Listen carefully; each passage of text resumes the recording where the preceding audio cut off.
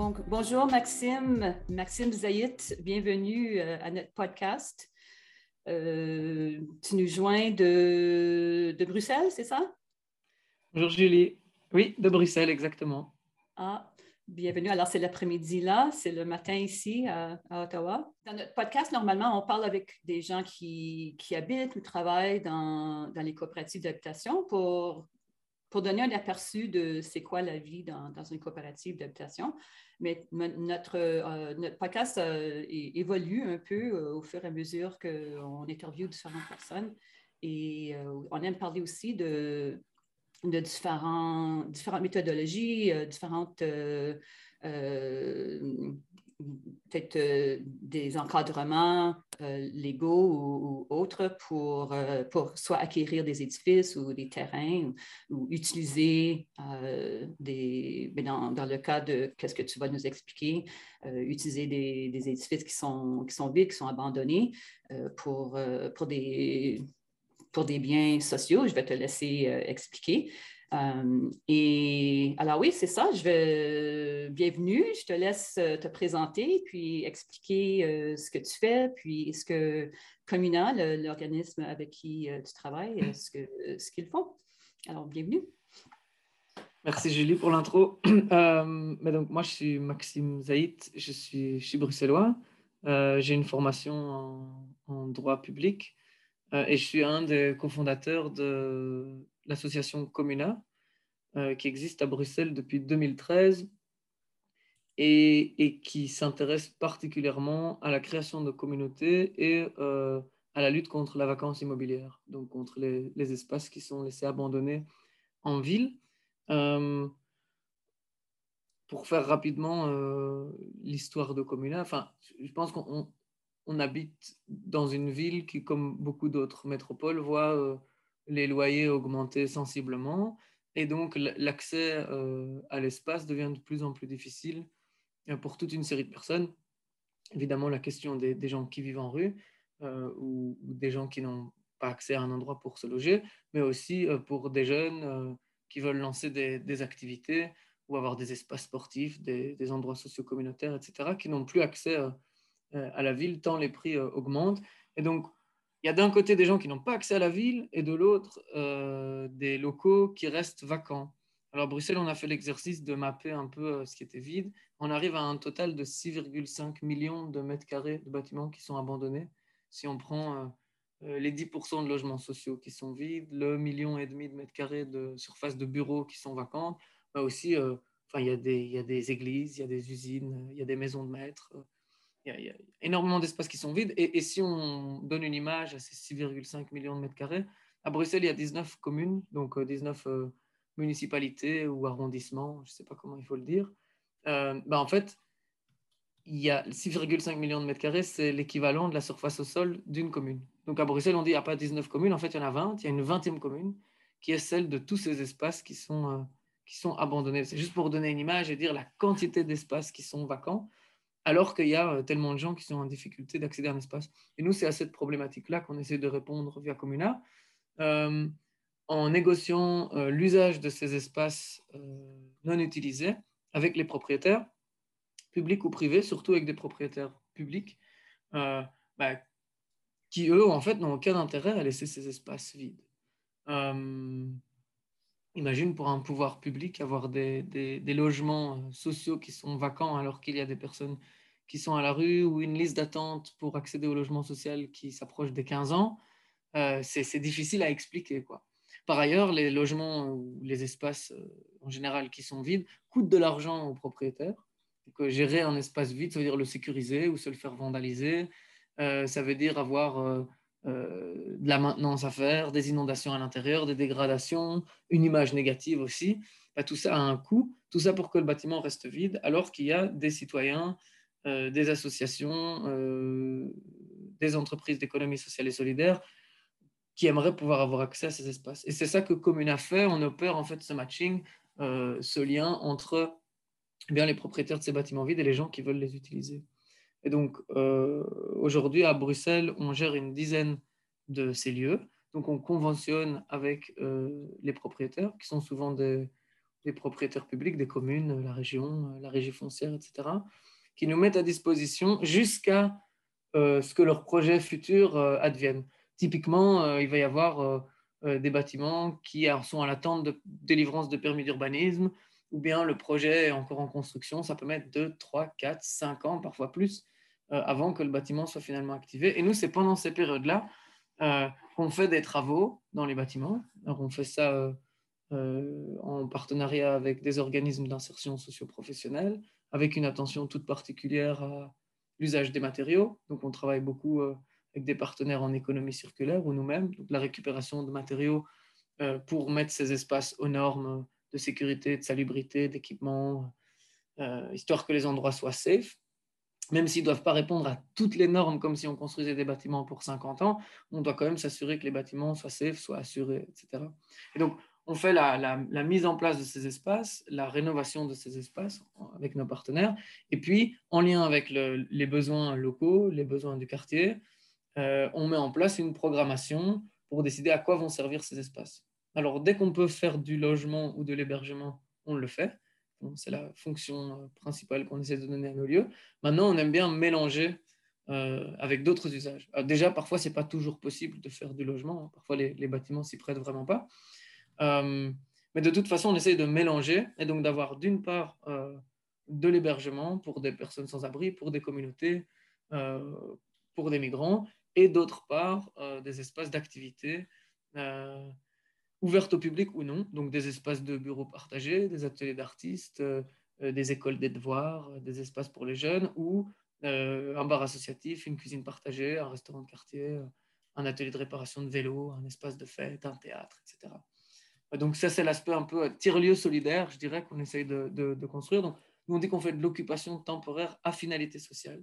Ça veut dire s'assurer que ces espaces qui sont vacants soient d'une part utilisés de manière temporaire et aussi que cette utilisation soit faite au service de la communauté.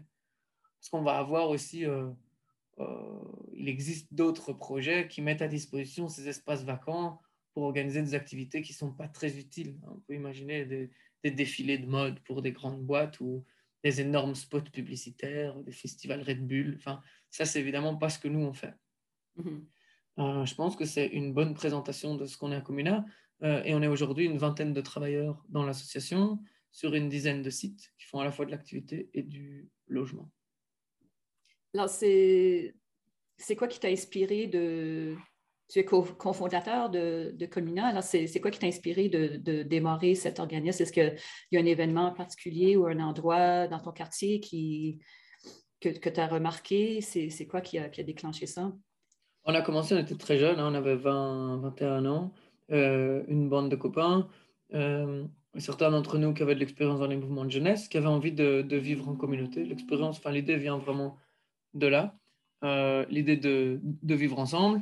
Et puis on s'est intéressé à plein de formes associatives, coopératives, de communautés, de squats. Il y avait un grand squat à Bruxelles qui avait été transformé en occupation temporaire, qui s'appelait le 123 rue Royale, dans lequel il y avait plus de 60 personnes qui habitaient d'horizons très différentes et qui organisaient toute une série d'activités sociales. Et puis, on avait l'expérience de vie en communauté ailleurs, notamment les kibbutz, qui nous avait fascinés. Et à partir de là, on a voulu monter nous-mêmes un projet d'occupation temporaire. On trouvait l'approche du squat très intéressante. Puis une partie d'entre nous étaient des étudiants en droit. Et on s'est dit, tiens, mais si des occupations, si des squats, donc qui sont ouverts sans accord préalable avec le propriétaire, sont finalement transformés en occupation temporaire, c'est que le propriétaire, donc concerté, c'est que le propriétaire finalement doit y trouver son compte d'une manière ou d'une autre. Et alors, on a monté le projet communal dans l'idée que les pouvoirs publics qui sont propriétaires de bâtiments vacants ont tout intérêt en fait à le mettre à disposition temporairement pour des communautés qui vont créer du logement, de l'hébergement et des activités. Et l'idée est venue de là. Évidemment, ça a mis un certain temps avant de se concrétiser, parce que quand on est arrivé voir les pouvoirs publics en 2013, ils pensaient qu'on était fous et ils ne nous faisaient pas confiance. Ils disaient, pourquoi est-ce que je vous mettrai à disposition mon bâtiment? Comment est-ce que vous allez gérer? Qu'est-ce qui m'assure que vous allez quitter dans les temps? Qu'en est-il des assurances? Enfin, voilà, donc il a fallu passer au-delà de ces résistances un peu de principe ou ces craintes de l'inconnu. Évidemment, dans la gestion publique, ils peuvent y avoir, parfois à juste titre, et parfois avec un certain excès de zèle. Et puis, on a réussi à conventionner un premier bâtiment avec un propriétaire privé. C'était une très grande tour de bureau, 2000 mètres carrés à Ixelles. Et en fait, après cette expérience-là, c'était beaucoup plus facile d'aller trouver des pouvoirs publics puisqu'on avait une démonstration par l'exemple que ça fonctionnait. Alors, combien de temps ça a pris avant que les fonctionnaires soient d'accord d'aller de l'avant? Donc, en fait, nous, quand on a eu l'idée, tout le monde disait « Oh, mais quelle bonne idée !»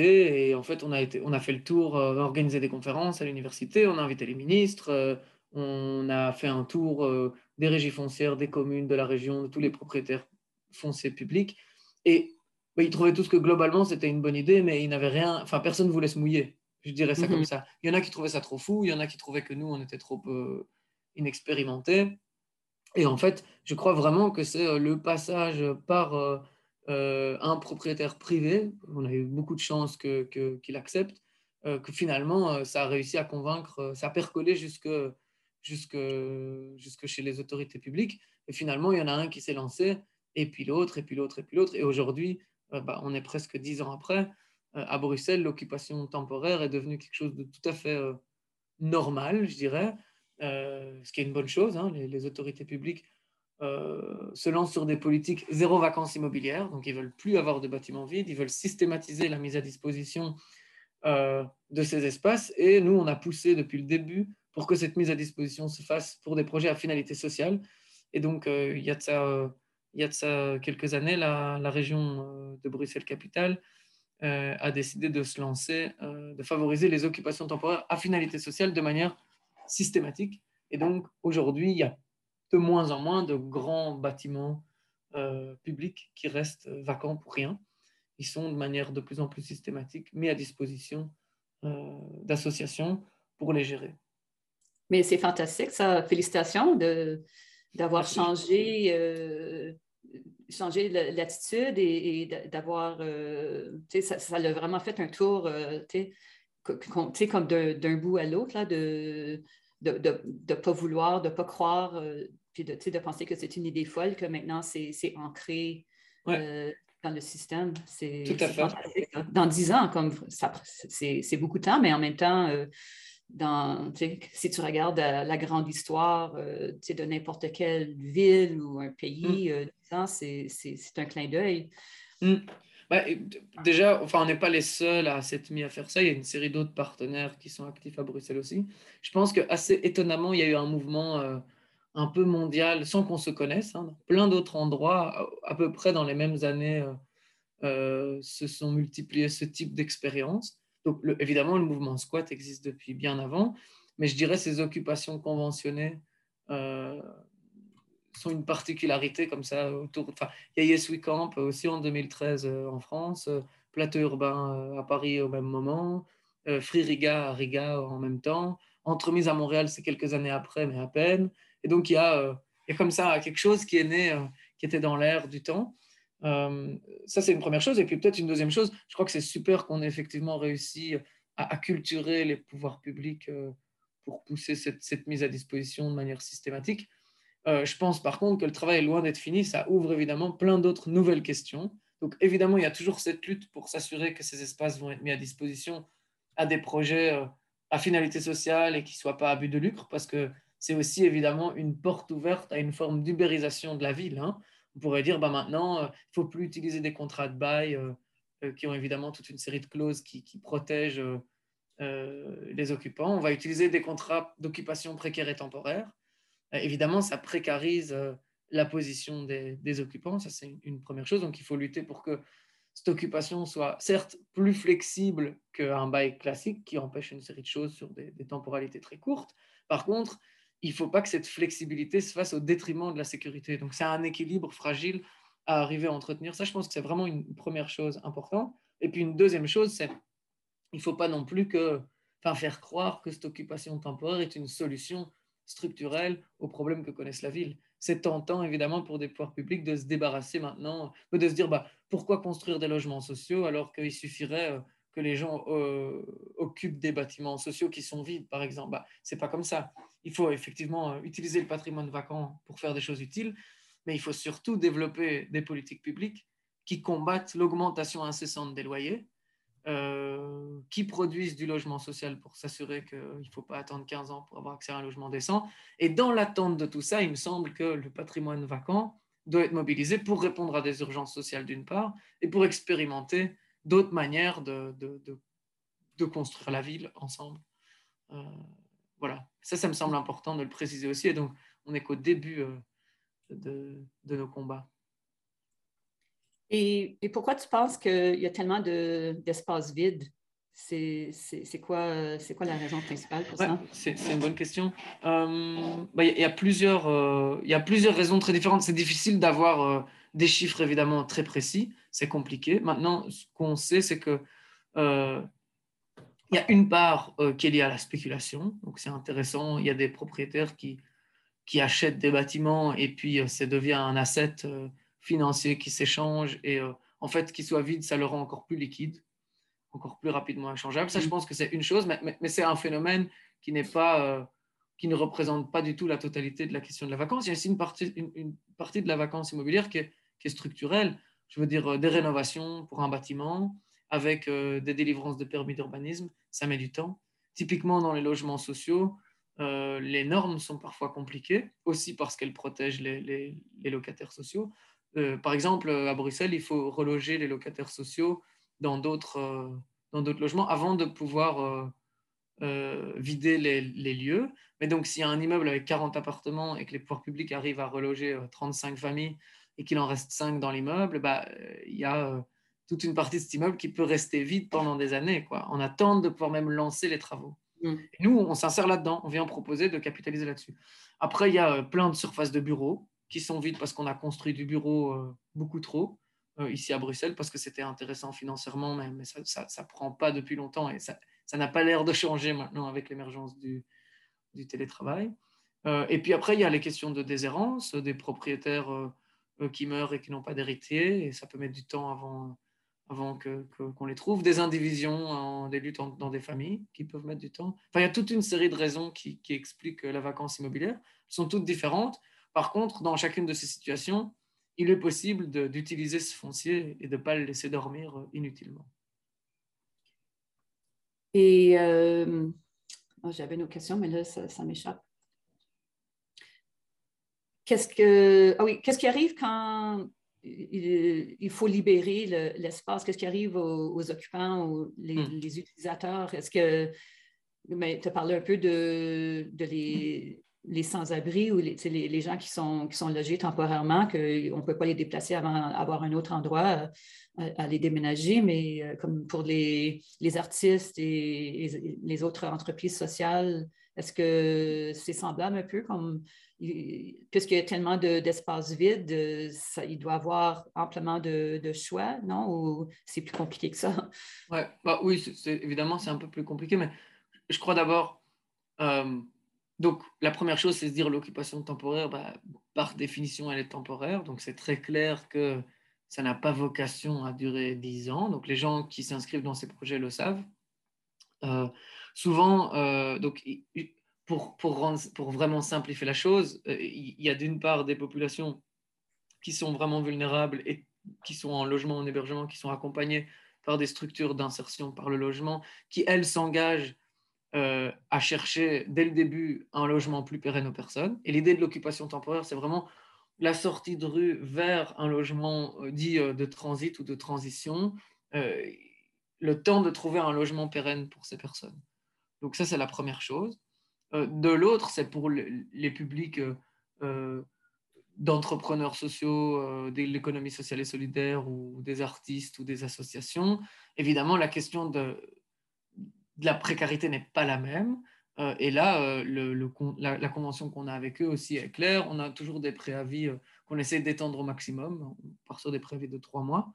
Et on essaie de les tenir informés le plus possible. Et puis, je dirais, il y a 3 options. En fait, soit les projets se cassent la gueule parce qu'il y a énormément de gens qui testent de nouveaux projets. Et c'est très bien, hein, ils essayent sans prendre trop de risques. Et puis, au bout de quelques mois, quelques années, ils se rendent compte que ça ne fonctionne pas pour tout un tas de raisons. C'est très bien, ils peuvent passer à autre chose. Ou bien, il y a ceux qui veulent continuer leurs activités. Et là, soit ils continuent avec nous dans un autre projet temporaire, ce qui arrive relativement fréquemment, ils continuent là-dessus, soit ils sont vraiment montés en puissance pendant les quelques mois, quelques années d'occupation temporaire et ils sont aptes maintenant, leur modèle économique leur permet d'avoir accès au marché immobilier plus classique et donc ils peuvent continuer sans nous sur le marché classique. Je dirais qu'une quatrième option qui se dessine aujourd'hui, je crois que ça va être un peu la suite de notre conversation, c'est la question de l'acquisition du foncier et donc des projets qui ont réussi à monter en compétences dans des lieux qui étaient partis pour être temporaires mais qui font vraiment sens et où il y a finalement une option d'achat sur le bâtiment. Et on arrive maintenant dans des situations où on se demande si, au lieu de quitter les lieux quand des beaux projets ont pris place et que les bâtiments sont mis en vente, pourquoi ne pas nous être en mesure de racheter nos lieux nous-mêmes? Oui, oui, on va toucher à ça quand on va parler de ta tournée européenne. Mais avant de passer à ça, je me suis souvenu de ma question, c'est est-ce que vous avez fait un exercice de mapping, de indiquer tous les espaces qui sont vides? Puis j'imagine que ça change tout le temps, là, mais j'imagine que vous avez un répertoire ou un database, Ouais. une base de données pour tenir compte de ces 6 500 millions, c'est combien de zéros, ça?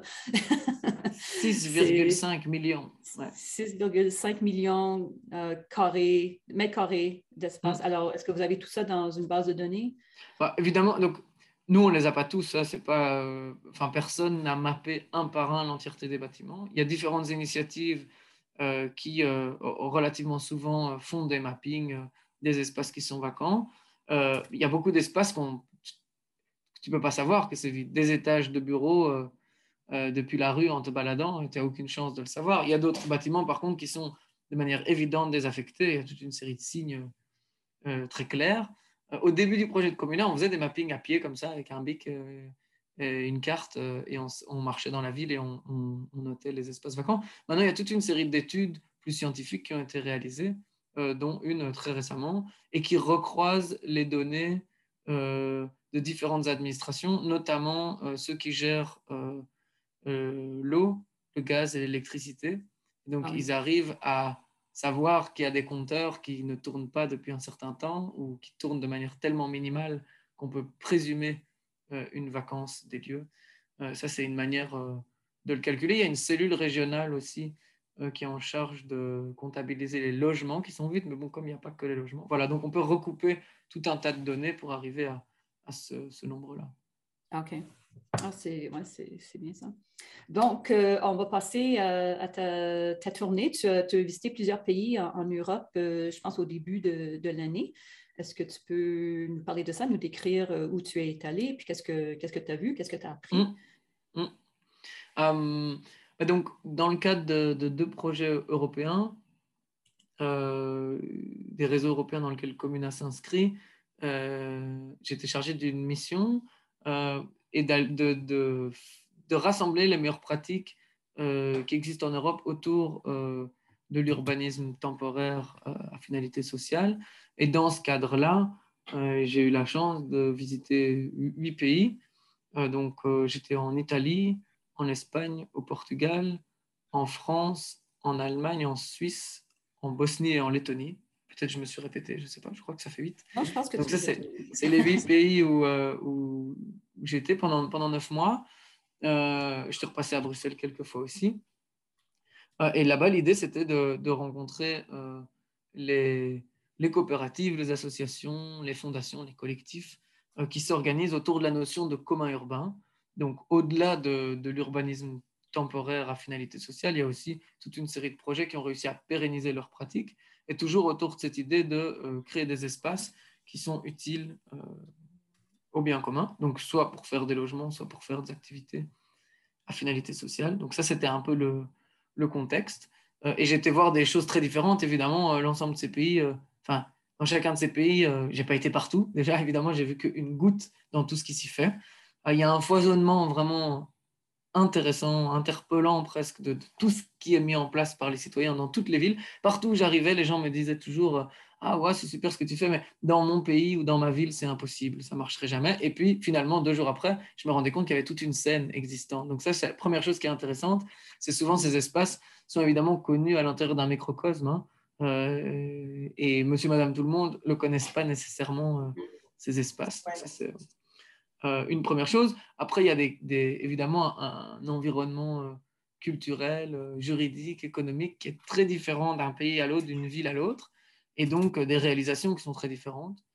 Je trouve intéressant de noter évidemment que dans les pays d'ex-Yougoslavie ou d'ex-URSS, comme la Bosnie ou la Lettonie, eh ben, il y a évidemment une autre conception de ce que c'est que le commun. Donc une autre histoire, une autre approche de ces questions-là, d'autres méfiances, d'autres envies, d'autres relations au pouvoir public qu'en Allemagne, en Suisse ou encore en Espagne ou en Italie. Enfin, évidemment, il y a des grandes divergences. Néanmoins, on retrouve un socle commun de pratiques.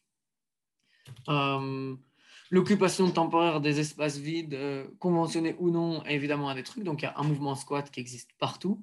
Il y a des occupations conventionnées qui existent partout, avec un degré de professionnalisation qui est différent d'un endroit à l'autre. Et puis, il y a de plus en plus l'émergence de foncières solidaires, donc de projets qui rachètent du foncier pour les mettre à disposition de la communauté de manière pérenne et à des tarifs abordables. Il y en a de plus en plus aussi. Alors, il y a des pays où c'est émergent, hein. J'ai vu le début de ça au Portugal, là où, je dirais, en Allemagne ou en Suisse, il y a vraiment une culture centenaire de ces questions-là, avec des grosses coopératives euh, qui gèrent une partie importante du patrimoine. Je crois qu'à Zurich, c'est 19% du marché locatif qui est organisé par des coopératives. Donc, c'est super impressionnant quand il y a des pays où ça n'existe pas du tout encore. Mais donc, ça montre non seulement que c'est possible, mais aussi que ces choses-là sont en marche. Et ça, je pense que c'est très intéressant. Et alors, je dirais dans les choses qui m'ont frappé là-dedans, en dehors du fait qu'il y en a partout, que partout les gens croient que ça n'existe pas, mais qu'il y en a quand même partout, que les gens qui s'intéressent et qui portent ces projets sont très différents. Il y a des gens qui viennent du monde de la teuf, des gens qui viennent de l'architecture, des gens qui viennent du droit, des gens qui viennent du squat, des gens qui viennent des syndicats. Et donc, pourtant, tous ces gens finissent par s'intéresser à la question du foncier, à la question de l'espace et à la manière de co-gérer cet espace, donc aux questions de gouvernance, aux questions de modèle économique, aux questions d'ancrage local. Donc, finalement, on peut regrouper quelque chose. Et alors, je dirais là-dedans, il y a des bonnes pratiques que j'ai trouvées inspirantes ci et là, et puis il y a aussi toute une série de dogmes ou de fétiches, de choses qui ne fonctionnent pas et que les gens continuent de mettre en place partout en croyant qu'ils innovent, et je trouve que ça aussi c'est intéressant. Pourquoi je dis ça? Parce que je pense que si on a envie que les choses évoluent et qu'on arrive à vraiment offrir une alternative à une forme de capitalisme foncier destructeur de liens sociaux et de l'environnement, il va falloir que les projets de commun urbain, de coopératives, soient efficaces, soient véritablement fonctionnels et pas juste une idée un peu floue et naïve de gérer les espaces. Donc il faut évidemment accéder à un certain niveau de qualité dans ce qu'on a à produire, d'efficacité dans ce qu'on a à produire, tout en conservant une finalité sociale, une gestion démocratique de ce qu'on fait. Alors, Donc ça, je trouvais intéressant aussi. Est-ce que tu es dans le processus d'écrire un rapport, de documenter ces bonnes pratiques et ces moins bonnes pratiques afin de partager avec d'autres? J'aimerais beaucoup. En fait, donc, j'ai travaillé sur 2 rapports pendant ces 9 mois qui sont les résultats de ce voyage. Il y a 3 choses. Il y avait donc, un écrit sur l'occupation temporaire à finalité sociale pour permettre à des jeunes de se lancer, donc un training course sur le sujet. C'était un des résultats. Un autre, c'est une boîte à outils pour permettre à des gens, effectivement, la prise en main, au-delà d'une formation, c'est vraiment rassembler les outils qui fonctionnent autour de ce sujet-là. Et puis une troisième chose, c'était l'organisation de séminaires autour de ces questions foncières. Et donc, il y a eu deux séminaires qui ont été organisés, un à Berlin, donc Degentrify Berlin, et puis on a organisé un Degentrify à Bruxelles. Et dans les 2 cas, l'idée, c'était de rassembler des porteurs de projets de coopératives, d'associations, de collectifs, de fondations, de community land trust, qui s'intéressent aux questions de production de la ville antispéculative, et donc qui peut adresser la question de la gentrification par ce biais-là. Ça, c'était un peu les trois outputs. Maintenant, j'aimerais pouvoir écrire vraiment sur le sujet, et j'ai commencé un peu dans mon coin, mais idéalement, là, je suis en train de regarder comment est-ce que je pourrais financer cette partie-là du travail. Je crois qu'il n'y a pas beaucoup de gens qui ont eu la chance de faire 9 mois intenses à regarder tout ça, et j'ai l'impression que le fil rouge que j'ai réussi à tirer de tout ça, les rencontres et les discussions, seraient intéressantes pour les gens qui se passionnent pour ces questions urbaines comme nous. Oui, oui, absolument. Puis comme tu disais tantôt, il y a des divergences entre les pays de l'Est et d'autres pays. Est-ce que tu peux parler, qu'est-ce que tu as noté dans ces divergences-là? Enfin, je crois que on pourra en parler des heures, mais rapidement, je crois déjà la question du contexte économique, très différente. Forcément, les montants de subventions que peuvent obtenir des projets en Lettonie n'ont rien à voir avec ce que peuvent obtenir des projets en France, en Allemagne, et je ne parle même pas de la Suisse. Donc évidemment, ça c'est très différent. La Alors, philanthropie. il y a plus de financement ou il y en a moins? Ah non, c'est très difficilement accessible en Bosnie ou en Lettonie. Après, sur des fonds européens et tout ça, c'est tout à fait jouable, hein. Je ne dis pas qu'il n'y a pas de subvention, mais a priori, ils partent quand même dans des situations plus difficiles. Après, il y a des questions de ville. Enfin, on a des villes où la situation immobilière est super tendue, à Paris, où ça coûte super cher d'avoir un espace. Et donc, quand tu fais de la gestion temporaire, même si tu mets à disposition les espaces pour 3 fois moins cher que le prix du marché, ben, ça représente quand même une manne financière intéressante. À Riga, où c'est une ville où la population diminue chaque année, ben, évidemment, le contexte immobilier n'est pas le même. Et donc, pour arriver à tenir un modèle économique peu, voire pas subventionné, ben, c'est plus compliqué, quoi. Ça, c'est une autre question. Il y a la question effectivement, de la mentalité des pouvoirs publics. Donc, combien est-ce que les pouvoirs publics sont avancés dans ces réflexions? Aussi un point très différent. Enfin, il y en a où tu as l'impression qu'il y a des pays où ils sont en train d'entrer de plein pot dans le néolibéralisme, et puis il y a des endroits où on en revient un peu. Donc, ça, je pense que ça fait partie des différences fondamentales. Et puis, bah, comme je le disais tout à l'heure, les communs, parler de communs, ça a évidemment une connotation différente en Belgique ou en Lettonie, où ils ont encore les marques de l'URSS, où le communisme est quelque chose de dramatique. Oui, alors ils sont presque allergiques, j'imagine. Bah, il faut qu'ils fassent rentrer la question des communs vraiment par une autre porte, quoi. Oui, ouais, absolument. C'est pas la même chose du tout. Ouais. Mais je pense que c'est facile pour les néolibéralismes de mettre cette étiquette-là sur n'importe quoi qui vient de la commune, essentiellement. Oui. Bien sûr.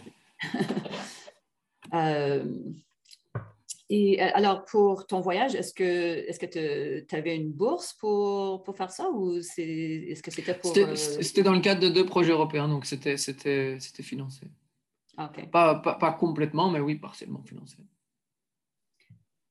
Et alors, tu es allé en Espagne et nous connaissons Sostre Civic qui est en Catalogne. Est-ce que tu es allé les visiter là? Qu'est-ce que tu as appris de leur mécanisme puis de leur encadrement juridique aussi? Mais donc, bon, moi, je trouvais évidemment super intéressant l'approche qu'ils ont. Ça fait partie, je crois, de ce que j'évoquais tout à l'heure, un peu de ces alternatives à la production immobilière classique capitaliste, d'arriver à acquérir de la propriété et mettre en avant l'usage plutôt que la propriété, en fait, au final. Parce que, je veux dire, on s'en fiche d'être propriétaire. Ce qui compte, c'est de pouvoir avoir un usage sur le long terme. C'est ça qui est intéressant, au final. À moins qu'on considère la ville comme un marché et que le but, c'est d'acquérir des propriétés pour pouvoir les revendre toujours plus cher, ce qui est devenu l'approche classique, en fait.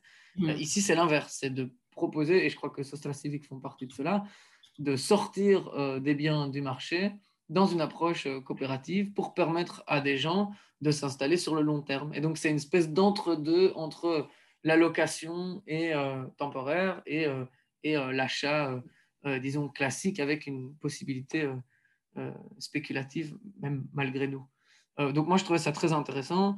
Je n'ai pas pu étudier leur modèle dans les moindres détails. Et je pense que comme chaque pays a sa culture juridique, ses lois différentes, il ne s'agit pas de copier des modèles exactement. Mais par contre, je crois que ça fait partie de cette vague qu'on voit en Europe autour de la question, enfin, les Community Land Trust, qui viennent plutôt des États-Unis, mais qui arrivent maintenant en Europe continentale aussi,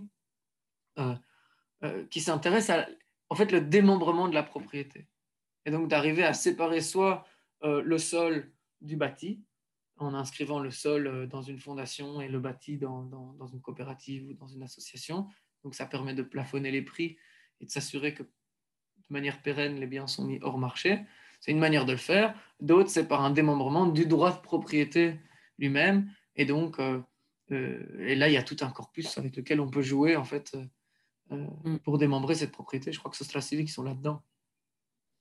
Et aussi, ils ont une loi qui permet le premier refus, je pense aux organismes dans la communauté, quand ça vient un édifice ou un espace qui est vide, qui est mis sur le marché, ils ont le droit de premier refus. Alors ça, c'est un mécanisme qui est très utile pour acquérir un terrain ou un édifice. Et je pense que tu as touché là-dessus tantôt. Ça serait quelque chose qui aiderait beaucoup, je pense, à Bruxelles, si c'était le cas, non?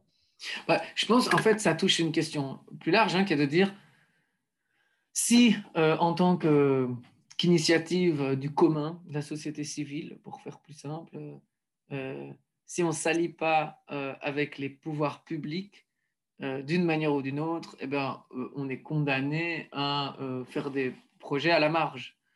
Enfin, en fait, à un moment, il faut se décider simplement. Est-ce qu'on fait des projets petits à la marge qui peuvent être très bien ou bien est-ce qu'on fait des projets plus gros, mais alors marchands, qui doivent racheter des lieux en levant du capital et pour lever beaucoup de capital, avoir des taux d'intérêt, de rendement qui sont intéressants et donc se lancer dans une approche beaucoup plus marchande avec les dérives qu'on connaît.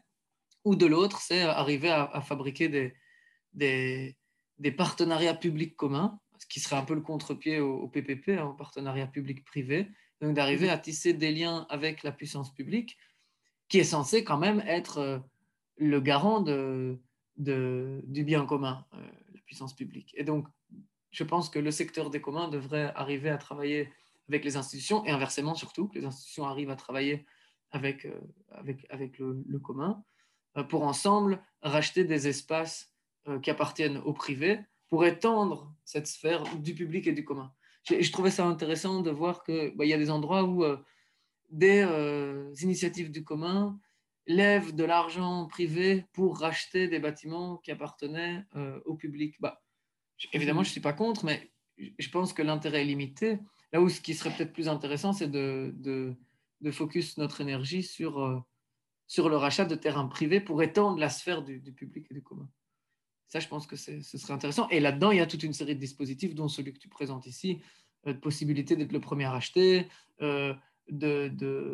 Enfin, je crois qu'il y a une panoplie de dispositifs qui existent déjà ou qui pourraient être mis en place pour permettre d'accélérer, en fait, d'inverser la tendance, parce qu'aujourd'hui, c'est ça qui se passe encore, malheureusement. C'est que le patrimoine public est aliéné et part dans les mains du privé pour construire des projets lucratifs qui finalement ne profitent pas aux citoyens. Ici, ce qu'on essaie de faire, c'est l'inverse. Et pour ça, il faut mobiliser des outils, il faut mobiliser une base citoyenne. C'est peut-être ce qui me semblait intéressant aussi, d'ailleurs, quand tu parles de Sostra Civic à Barcelone, où il y a un gros mouvement citoyen autour de ces questions du droit au logement et du droit à la ville, ce qui n'est pas le cas partout. Il y a des endroits dans lesquels ces questions sont sous la table et l'idée que le logement est un droit ou que la ville, qui a un droit à la ville, est ignorée parce que c'est déjà dans la tête des gens devenu simplement un marché et puis les plus forts vont survivre et tant pis pour les autres. Ouais, malheureusement, c'est ça la tendance. Et je crois que le jeu ici, c'est comment est-ce qu'on arrive de manière efficace et aussi dans une forme de plaisir ou de quelque chose qui donne envie. Enfin, comment on fait pour reconstruire une base de citoyens solides autour de cette question-là, que ça redevienne un débat public, que ce soit une question qui interpelle les gens, une priorité pour eux. Je crois que c'est une chose. Et puis de l'autre, c'est comment est-ce qu'on arrive à construire effectivement des dispositifs économiques, juridiques, pour rendre ça possible dans le concret, quoi. Oui, absolument. Mais c'est drôle, aujourd'hui, j'écoutais un podcast et c'était avec un ancien ministre de Terre-Neuve, une des provinces, une île à l'est du Canada. Et son nom, c'est Brian Peckford. Et il parlait de comment la démocratie, on voit les tendances ici en Amérique du Nord, puis dans l'Europe de l'Ouest aussi, mais dans l'Europe partout d'ailleurs. L'engagement civique est vraiment, je pense, à un niveau tellement bas comparé peut-être il y a 30 ans, 50 ans, où on était beaucoup plus impliqués dans notre démocratie à tous les niveaux, local, régional, national. Et maintenant, je pense mais surtout avec l'Internet et les médias sociaux, on est plus informé, mais on est moins engagé. On s'engage en s'engueulant sur Twitter et tout ça, mais on ne s'engage pas au niveau concret. Et je vois le mouvement d'occupation d'espace temporaire c'est comme c'est le premier pas dans l'échelle pour ramener cette notion de démocratie et d'engagement civique. Alors, c'est vraiment une belle façon de redémarrer cette occupation-là, on a quelque chose à dire, on a le droit d'avoir cette notion que ça nous appartient, on est des contribuables, les terrains, les parcs, les édifices qui sont surtout ceux qui appartiennent c'est des espaces publics, on a le droit de dire comme, pourquoi on ne peut pas utiliser ces espaces-là? Alors, je trouve que le lien avec la démocratie en général, c'est une façon de commencer, là. Tout à fait. Moi, je pense que ça fait partie des objectifs de ces lieux. C'est pour ça aussi, je crois que la question de l'accessibilité au public de nos espaces est quelque chose d'important. Donc, je disais tout à l'heure, on fait du logement quand on peut faire du logement, mais on mixe toujours avec des activités. Et je pense que la puissance de ces tiers-lieux solidaires qui ont vocation à la fois accueillir des gens qui sont dans des situations de fragilité et des gens qui innovent socialement autour de l'économie sociale, l'économie circulaire, et aussi d'ouvrir des espaces de sociabilité avec des buvettes, des bars, des cafés, des restaurants. Ça permet de mélanger tout ça et alors que les gens voient, je pense qu'il y a un but démonstratif aussi de dire, regarde, ça peut être autrement. Je crois que c'est un peu ça. Hein. Donc, comme tu dis, c'est un premier pas pour réouvrir ces questions en créant des lieux de sociabilité. Enfin, moi, je pense qu'on aurait à gagner à s'inspirer un peu plus des mouvements ouvriers et des maisons du peuple qui ont existé avant, les bourses du travail, enfin, qui sont des endroits construits comme ça, qui ont vocation à mélanger différents publics, différentes activités dans des lieux de sociabilité qui permettent d'organiser des projets politiques plus importants, quoi. Oui, oui. Bon, faisons demi-tour, retournons à Comuna, puis parler de quelques projets qui ont été mis en place. Alors, le premier, c'est l'espace tripostal. Est-ce que tu peux nous parler de ce projet-là? Oui, je peux t'en parler. Ce qui est intéressant, c'est un projet qu'on est en train de fermer. Donc, ça fait partie des aspects temporaires de nos projets. Donc, c'est un énorme bâtiment accolé à la gare du Midi, qui est la gare principale en Belgique, qui appartenait à la Poste, qui a été racheté par les trains, qui est resté vide pendant 20 ans et plus, qui a brûlé, qui a été... Enfin, dans un état invraisemblable, jusqu'à ce que le comité d'habitants du quartier Saint-Gilles décide de mettre la pression sur les pouvoirs publics pour que quelque chose se passe dans cet espace énorme et dans un quartier qui a été quand même vraiment abîmé par des grands plans urbanistiques pendant des années. Et donc, finalement, ce bâtiment a été mis à disposition, en tout cas le rez-de-chaussée, hein, sur un bâtiment énorme, on a obtenu que le rez-de-chaussée, finalement, a été mis à disposition de Comuna pour créer un lieu hybride d'activité. Alors, c'est un rez-de-chaussée en béton, sans eau, sans gaz, sans électricité, sans évacuation. Donc, tu peux imaginer l'état du truc. Donc, c'était impossible dans ces conditions-là de faire du logement.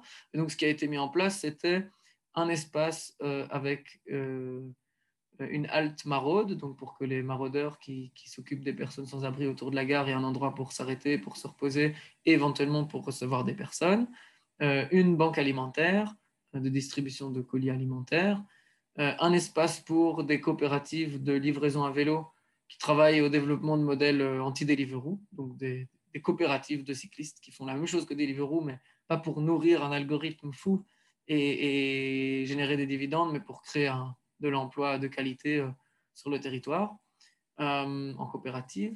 Et puis un studio de danse, de performance, de théâtre, autant pour des répétitions que pour des spectacles. Un bar associatif avec un grand espace événementiel pour des fêtes, pour des assemblées générales, pour des expositions.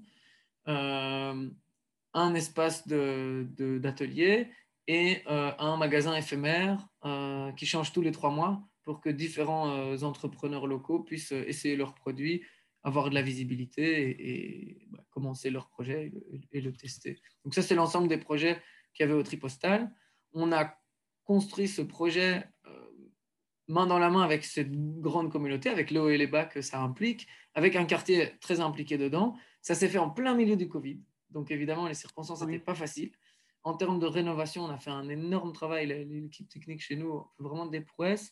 Et ils ont récupéré une partie énorme du matériel sur différents chantiers de construction et de déconstruction. Et ils ont travaillé avec différents organismes d'insertion socio-professionnelle pour rendre ça possible. Et là, on est en phase de démontage du projet. On garde quand même un goût amer parce qu'on l'a lancé avant le Covid et on le ferme juste après. Donc, les restrictions évidemment nous ont empêché de faire toute une série de choses, mais on s'est bien adapté. Et je pense que c'est, à certains égards, c'est la démonstration de ce qu'on peut faire avec 3 fois rien pour donner de l'utilité à un bâtiment qui a été vide pendant plus de 20 ans et c'est invraisemblable en fait. Et donc, j'espère que c'est qu'un pied dans la porte parce que le bâtiment est beaucoup plus grand que ça. On aurait pu imaginer commencer à l'utiliser il y a déjà 15 ans et pas seulement le rez-de-chaussée, mais tout le bâtiment et en faire quelque chose d'extraordinaire, quoi. Là, ici, on a finalement eu 2 ans dans un rez-de-chaussée en très mauvais état et on a réussi à en faire quelque chose qui me semble réussi. Ça, c'est pour le Tripostal. Mais j'imagine que vous avez eu beaucoup de visibilité aussi, parce que c'était juste à côté de la gare. Alors, le grand public, ils ont dû avoir les yeux ouverts un peu de ce projet, oui. C'est un lieu très central. Tout le monde connaît le Tripostal à Bruxelles, c'est à côté de la gare du Midi. Juste pour donner des chiffres, quand on a voulu ouvrir le lieu, économiquement, c'était évidemment très difficile. Les subventions qui étaient allouées au projet étaient tout à fait insuffisantes, même si la région et la commune de Saint-Gilles ont mis des moyens, c'était insuffisant par rapport à ce qu'il y avait à mettre en place, qui était très coûteux. Et on a fait un crowdfunding et on a récolté 30 000 €, ce qui est quand même une somme impressionnante pour ce genre de projet. Et puis, à la soirée d'ouverture, il y avait plus d'une heure de file pour découvrir l'endroit. On a fait des permanences de chantier aussi, qui ont été remplies avec des gens qui voulaient venir visiter les espaces. Donc, effectivement, c'est un lieu qui avait beaucoup de visibilité. Et les soirées qu'on a pu organiser étaient pleines aussi. Donc, je pense qu'il y a vraiment un intérêt pour ce type de lieu. Je crois que ça suscite aussi, dans l'imaginaire des gens, la reconversion d'espaces industriels, abandonnés, récupérés. Ça fait rêver les gens, quoi, et de sentir que les choses sont faites par des gens, sur des chantiers collectifs, les gens peuvent s'impliquer directement. On a eu plein de bénévoles qui nous ont aidés à construire, à rénover, à nettoyer, à tenir le bar. Donc oui, c'est sûr que ça génère quelque chose chez les gens, ces espaces. Ah, mais c'est bien, mais c'est très bien, puis c'est dommage en même temps que ça tire à sa fin. Tout à Alors, fait. surtout parce que ça a été vite pour 20 ans. Et il y a un autre projet qui s'appelle La Serre. Est-ce que tu peux nous parler de celui-là? Ouais. La Serre, c'est un autre contexte. C'est un bâtiment qui est situé à Ixelles, près de la place Flaget. C'est un hangar qui a été construit de manière un peu illégale, avec 2 bâtiments à côté, qui étaient abandonnés, qui a été racheté par la commune d'Ixelles, et dans le cadre du contrat de quartier, donc un contrat de rénovation urbaine, pour faire les choses un peu plus simplement. Ils n'avaient pas envie que ça reste vide, et ils l'ont mis à disposition de Comuna. Ça fait beaucoup plus longtemps que ce qui était prévu, parce que les choses ont traîné, ils ne savaient pas exactement ce qu'ils allaient en faire. Maintenant, finalement, c'est le Community Land Trust de Bruxelles qui l'a racheté, ce qui est une super nouvelle. Parce que ça veut dire que ça passe des mains du public aux mains du commun, pour qu'ils construisent des logements socio-acquisitifs. Donc, ça, c'est super. Et en termes de programmation, nous, on a transformé cet espace abandonné dans lequel, de nouveau, il n'y avait rien, pour en faire une cuisine partagée avec différents collectifs de cuisine qui travaillent en général à base d'invendus alimentaires. Il y a un bar associatif, il y a un espace de réparation de vélos, il y a des bureaux partagés, des ateliers partagés pour des artistes, et puis il y a 4 unités de logement pour des publics très différents. Et puis, de nouveau, c'est un espace polyvalent dans lequel il y a des événements, des jams, des expositions, des assemblées, des réunions qui permettent aux personnes réfugiées de rencontrer des locaux, etc., etc. Et donc, nous, ça fait des années maintenant qu'on est là-bas, ça fait depuis 2017, si je ne me trompe pas. Donc, c'est long pour une occupation temporaire, et on espère que ce n'est pas fini. Et là, pareil, c'est des rénovations qui ont été faites avec des chantiers collectifs, des matériaux récupérés, et ça donne, d'un hangar triste et abandonné, un espace vraiment chaleureux et agréable qui permettent aux voisins d'en profiter. Ah, ben, c'est super. Puis, il y en a d'autres. On va montrer le site web et les gens pourront aller voir les autres projets qui sont en vigueur. Et je voulais aussi parler de Fairground Brussels. Comuna est cofondateur de cette coopérative immobilière à finalité sociale, c'est ça? Est-ce que tu peux élaborer sur leur projet à eux? Donc, le point d'entrée est clair, hein, c'est on fait de l'occupation temporaire d'espaces vacants, on y déploie des projets d'intérêt collectif, ça fonctionne, ça ne veut pas dire que tout est rose tout le temps, mais globalement ça fonctionne, c'est utile. Et puis, au bout de 2-3 ans, alors qu'on a investi beaucoup de sous, beaucoup de temps, beaucoup d'énergie, beaucoup de sueur, on doit partir, théoriquement parce qu'un promoteur immobilier a enfin son permis pour construire une tour de bureau qui ne sert à rien. Je schématise évidemment. En fait, à ce moment-là, on se dit, mais pourquoi est-ce qu'on fait de l'occupation temporaire? Et en fait, l'occupation temporaire, pour nous, ce n'est pas une fin, c'est un moyen. C'est juste dire qu'avoir accès à l'espace pour mettre à disposition des locaux abordables, on n'arrive pas à le faire sur le marché parce qu'on n'a pas les moyens économiques de le faire, tout simplement. Mais en fait, la coopérative, c'est un moyen intéressant de se donner les moyens de nos ambitions et de se dire, on peut racheter ces espaces si on a le capital nécessaire. Et avec une coopérative, c'est quelque chose qu'on peut faire. Et donc, on s'est rassemblé avec 9 autres partenaires bruxellois actifs dans l'économie sociale et solidaire. Certains sont des poids lourds de l'ESS. Il y a le Community Land Trust de Bruxelles, justement. Et il y a aussi différentes associations de lutte contre le sans-abrisme ou des agences immobilières sociales qui ont décidé de se rassembler pour créer cette coopérative, Fairground, qui nous permet de racheter des espaces à Bruxelles pour faire et du logement et des espaces d'activité pour l'économie sociale et solidaire. Et donc, ensemble, on a réussi à lever les premiers 2 millions d'euros, donc, ce qui n'est pas rien. Un demi-million d'euros de part sociale, à 0, 1 ou 2% de rendement, s'il y a des bénéfices, des obligations, donc des prêts, à 0, 1 ou 2% sur 10 ou sur 20 ans, aussi pour un demi-million.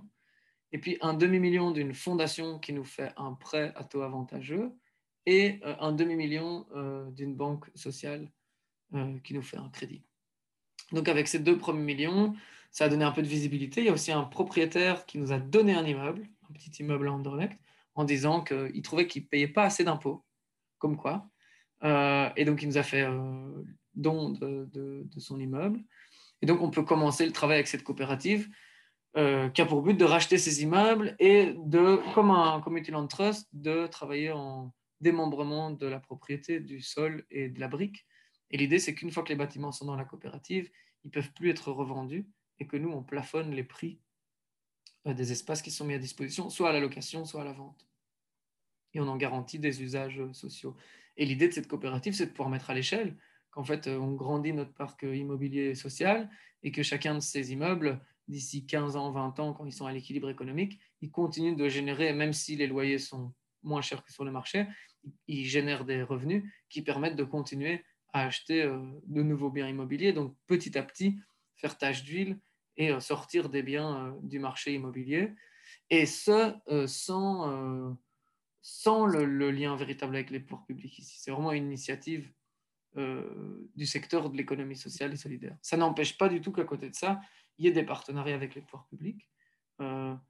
Mais l'idée, c'est, je pense ici, c'est de faire de l'innovation sociale. On va dire, on rigole un peu en disant que l'innovation sociale, c'est rien de neuf. C'est des coopératives, c'est des parts sociales, des choses qui existent depuis plus de 100 ans. Mais remettre ça un peu au goût du jour, permettre aux citoyens de s'impliquer là-dedans et au pouvoir public de participer aussi.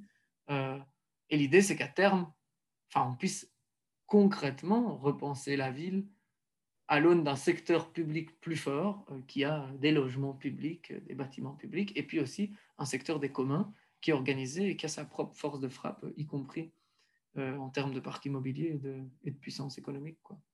Mm-hmm. Bien, félicitations d'avoir ramassé tant de sous avec ces parts, c'est des parts sociales. Mais c'est un mélange de financement. Alors, je pense qu'il y a beaucoup de groupes qui voient que c'est vraiment la façon de s'avancer maintenant, c'est de vraiment avoir du financement qui vient du public, des banques éthiques, ou du financement coopératif ou quoi que ce soit. C'est un modèle que moi, je vois qui gagne beaucoup d'ampleur. Alors, et ça semble fonctionner. Vous avez ramassé combien de millions encore? 2 millions, c'est 2 millions d'euros pour le moment. Mais ça nous permet, l'idée aussi, c'est, je crois, progressivement d'avoir un effet levier et de pouvoir acheter des biens et puis continuer à en acheter plus. Et de nouveau, il faut voir quelles sont les ambitions précises. Ici, il y a un intérêt tout particulier d'Enfergrande à la création de logements, parce qu'on est avec beaucoup de partenaires qui sont actifs autour de ces questions-là. Et l'idée que je crois que de faire en sorte que Comuna en fasse partie, c'est aussi que nous, on puisse servir de poisson pilote d'une certaine manière, parce qu'on est amené à occuper des sites qui sont vacants, et puis parfois où il n'y a pas de projet pour la suite. Donc c'est un bon pied dans la porte d'avoir une phase d'occupation temporaire qui peut servir aussi, je crois que c'est un autre intérêt de l'occupation temporaire, c'est servir de phase test pour des projets. Parce qu'avant d'investir plein d'argent pour faire une rénovation de telle et telle manière, ici on peut tester d'abord pendant quelques mois, quelques années, différents usages, différentes manières d'organiser les lieux, et on peut se rendre compte qu'il y a certaines choses qu'on avait pensées en étant avec un architecte dans un bureau qui ne fonctionnent pas sur le terrain, et inversement qu'il y a des choses qui émergent par la pratique. Et donc d'adapter les plans et donc de mieux investir dans les rénovations et de faire, de construire un projet qui a plus de sens et qui a été éprouvé dans le réel. Oui, non, c'est un bon modèle. Et puis, tu viens nous visiter au Canada cet été. Tu vas aller visiter un organisme qui s'appelle Entremise à Montréal. Tout à fait. Alors, c'est pour échanger des bonnes pratiques et apprendre de eux. Et eux, ils pourront apprendre de toi, surtout après ton voyage en Europe. Tu as plein de choses à partager qu'ils vont sûrement en profiter. Donc, on a remporté une petite subvention qui existe entre le Québec et la région bruxelloise, qui permet d'organiser des échanges entre différentes associations. Et donc, eux, Entremise fait quelque chose de relativement similaire à ce que fait Comuna à Bruxelles. Eux le font à Montréal et ailleurs, d'ailleurs, en Gaspésie. Ils sont actifs pas seulement sur Montréal. Et donc, ils font de la reconversion de bâtiments vides. Je sais qu'eux travaillent particulièrement avec des édifices religieux, ce qui est super intéressant. Et évidemment, le contexte, de nouveau, est différent au Québec qu'à Bruxelles. mais on partage les mêmes valeurs et on travaille autour de sujets qui sont très similaires. Ça fait des années qu'on échange des documents, qu'on se voit sur Zoom. On a déjà eu l'occasion d'aller leur rendre visite une fois à Montréal et ils sont déjà venus nous rendre visite une fois à Bruxelles. Et ça, c'est la seconde édition. Et l'idée là, c'est de nouveau d'échanger des pratiques, de mieux se connaître et puis d'organiser une table ronde avec des pouvoirs publics pour raconter ce qu'on fait chez nous à Bruxelles. Et puis quand ils vont venir nous rendre visite juste après, et pourront raconter comment ça avance à Montréal. Et je crois que c'est un des intérêts de ce qu'on est en train de faire, c'est aussi de ne pas avancer seul, d'essaimer et de construire des réseaux en Europe, mais aussi ailleurs, et que l'ensemble des gens qui pratiquent ces choses-là ont tous les mêmes questions, et par contre trouvent tous des réponses originales, et on a tous intérêt à échanger entre nous. Oui, c'est définitivement un atout. Alors, il n'y a pas d'organisme mondial qui vous lie ensemble encore comme un organisme officiel? Si, on a créé un réseau qui s'appelle STUN, Social Temporary Use Network, qui rassemble les praticiens de l'urbanisme temporaire à finalité sociale à travers le monde. Pour le moment, on l'a surtout mobilisé en Europe, parce que c'est plus facile aussi pour l'obtention de fonds européens, mais rien n'empêche qu'on fasse des projets ensemble. Et annuellement, on organise ce qu'on appelle un Stun Camp, qui rassemble l'ensemble de ces acteurs de l'urbanisme temporaire à finalité sociale dans un pays, sur un site d'un de nos partenaires. Et donc, typiquement, on avait organisé une session à Paris, à Nanterre, où il y avait une friche qui était mise à disposition des Swecamp. Et on est venu avec des partenaires d'Allemagne, du Danemark, de France, de Belgique et d'Angleterre. Chacun ramène ses copains, ses bénévoles et ses équipes. Et avec un Erasmus+ pour financer le projet, donc financement de l'Union européenne, on a pu pendant 10 jours donner un énorme coup de boost matériel sur le site, mais aussi organiser des ateliers, des workshops pour discuter des sujets qui nous intéressent, y compris les dangers et les opportunités de l'occupation temporaire, la nécessité de pérenniser nos pratiques, et puis surtout faire la fête et devenir copains, parce que c'est quand même les meilleures manières de travailler ensemble, c'est en fait de tisser des liens interpersonnels. Oui, absolument. Alors, c'est quoi un prochain projet qui t'excite et qui t'inspire à part de venir à Montréal? Il y a un projet sur lequel on travaille ici à Bruxelles que je trouve particulièrement intéressant, qui n'est pas un projet facile, mais qui est un projet qui a énormément de sens, qui consiste à récupérer les logements sociaux vides pour les retaper avec des organismes d'insertion socio-professionnelle en économie circulaire, donc avec des matériaux de réemploi, et pour les mettre à disposition des publics vraiment les plus fragilisés, les plus éloignés du logement, en partenariat avec des associations d'insertion par le logement. Et donc ça, c'est quelque chose qu'on a mis en place une première fois à Ixelles, une deuxième fois à Evere, donc une autre commune bruxelloise, où là, on travaille particulièrement avec des femmes sans-abri. C'est dans le cadre de programme Housing First, donc de logement d'abord, avec des publics qui sont vraiment dans des situations très compliquées. Et là, l'idée, c'est de répliquer cette expérience dans une autre cité de logements sociaux à Molenbeek.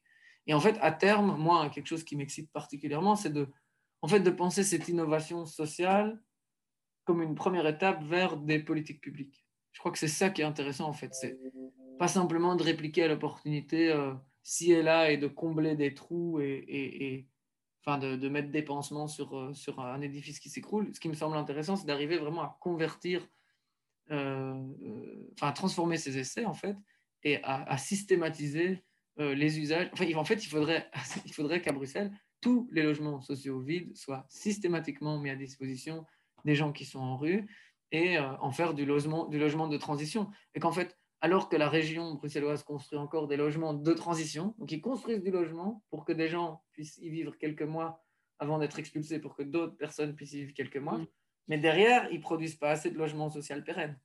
Et donc, j'aimerais que la région puisse mettre toutes ses énergies sur la construction de logements pérennes, accessibles évidemment, pour qu'on capitalise sur le patrimoine temporairement vide pour faire des logements de transition. Et là-dedans, créer une boucle vertueuse. Ça, c'est un projet qui m'excite beaucoup, sur lequel j'ai envie de travailler. Et un autre, effectivement, ce serait de pouvoir avancer sur l'écriture de ces 9 mois de voyage. Oui, il faut absolument faire ça, Maxime. Ouais, exactement. Mais donc, il faut m'aider pour des financements. Il faut trouver un moyen de financer ce temps de travail. Ce serait super. Mais c'est bien. Et alors, pour conclure, si tu avais une baguette magique, qu'est-ce que tu ferais avec? Si j'avais une baguette magique, qu'est-ce que je ferais avec? Je pense que maintenant, ce que j'essaie... En fait, j'ai l'impression que j'ai vu les mêmes problèmes partout. À peu de choses près, c'est la même chose. Différents degrés d'avancement, mais c'est les mêmes problèmes. Et puis, les solutions, il y en a plein. Elles sont toutes en développement, en tout début, ou déjà très abouties, ou bien même il y a des choses qu'on a déjà faites qui fonctionnent et qu'on a oubliées. J'ai l'impression que ce qui manque, c'est plus une forme de motivation générale. J'ai l'impression qu'on sort d'une période qui a généré une grande apathie comme ça. Les gens sont un peu... On est encore sonnés, peut-être, par ces 2 années de mesures draconiennes par rapport au Covid. Maintenant, il y a des questions de guerre ailleurs. Enfin, il manque de l'espoir. Voilà. Moi, ce que je ferais, c'est j'essaierais si j'avais une baguette magique, j'aimerais que la dose de confiance en soi que les gens ont, de confiance dans le monde, augmente un tout petit peu. Et j'ai l'impression que ça suffirait pour que les gens s'engagent plus, que les gens y croient, et que les gens se bougent, et que... Enfin, moi, inversement, je vais dire, cette période de Covid, un truc qui était incroyable, et maintenant avec la guerre en Ukraine, c'est la même chose, c'est la force de la puissance publique, à partir du moment où elle décide de s'activer, est impressionnante. On peut clouer des avions au sol, on peut réquisitionner les yachts des milliardaires, on peut fermer des banques, on peut couper des circuits bancaires, enfin, je veux dire, ce qu'on peut mobiliser, alors pour le meilleur ou pour le pire, hein, et de la meilleure ou de la pire des manières, mais quand on nous dit que les choses sont impossibles, bah, vraiment pas. Et donc, j'aimerais qu'on arrive à mobiliser les outils qu'on a parce qu'on y croit un peu plus et parce qu'on croit que c'est possible. Et par là, de rendre ça vraiment possible et réaliste. C'est ça que je ferais avec une baguette magique. Ah, oui, mais voilà, tout est parfait. Non, non, c'est vraiment une belle observation et c'est inspirant de savoir que oui, tout est possible puis parce qu'on le voit à des petites échelles, puis on le voit à des grandes échelles. Alors, il ne faut pas penser qu'il y a des murs qui nous entourent. On peut les défoncer, ces murs. Exact. Alors, sur cela, merci beaucoup, Maxime, pour cette conversation très fascinante et inspirante. Et je te souhaite les meilleures chances avec tous ces beaux projets. Et bon voyage quand tu viendras à Montréal. Et puis, mais c'est certain qu'on va se croiser à nouveau. J'espère aussi. Merci. Passez un bon week-end. Merci, toi aussi.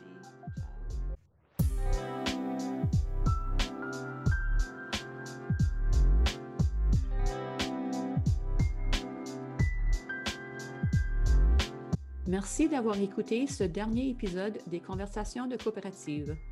Nous espérons qu'il vous a permis de mieux comprendre ce qu'est la vie dans une coopérative de logement. Si vous souhaitez en savoir plus, vous pouvez nous rendre visite sur housinginternational.coop.